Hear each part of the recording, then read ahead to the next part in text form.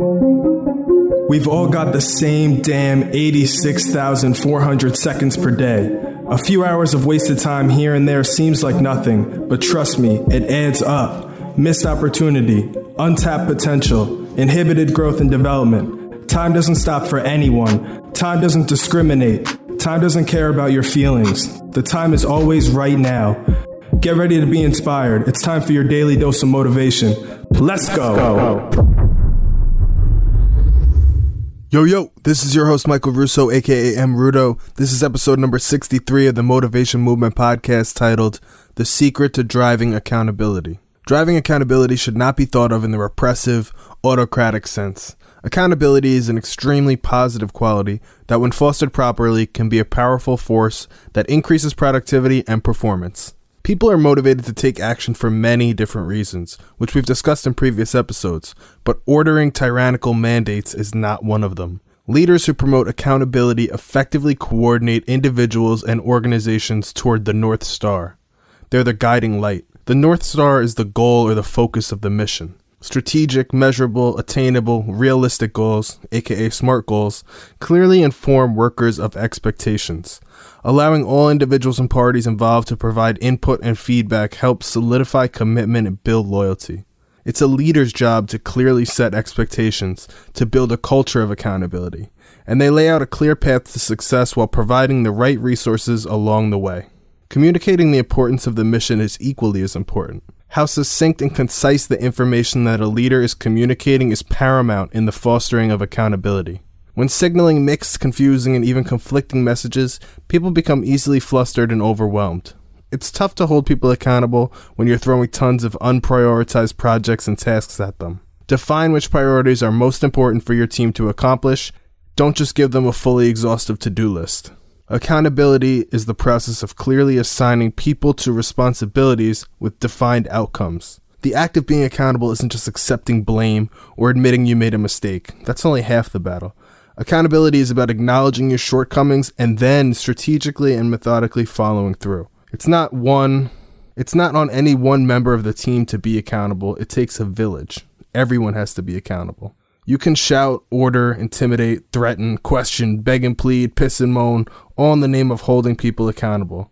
Again, the truth is, none of that shit works. It's violently counterproductive in terms of performance. Save the anger. Let's really learn the secrets of driving accountability today. Today's quote is from Vishwas Javan, who is the author of the best-selling book, Vishwa Sutras, Universal Principles for Living, which succinctly presents the principles of success.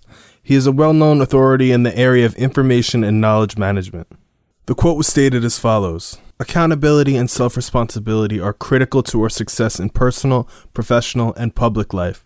However, we often look for those character traits in others rather than inculcating them in ourselves. Don't expect accountability if you aren't accountable for your own actions, performance, and results.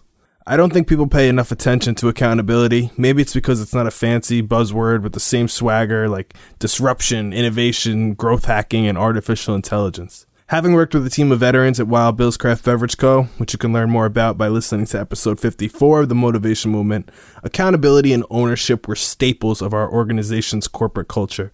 Those are just two positive character traits that a military career helps you develop. So, what's the secret sauce? How do we encourage accountability in a work environment, within the family unit, within a sports team, and just in general? It's important to focus on these key areas. Set clear expectations. Communicate a clear vision of your end goal. Again, point to the North Star. Paint the picture for the team. How would you define stellar or exceptional performance or work? What does super high quality work and results look like to you? Explain it to the group you're leading. The goal is to guide, not control. Don't provide a step-by-step how-to. Provide general framework and high-level goals while offering lots of support and resources.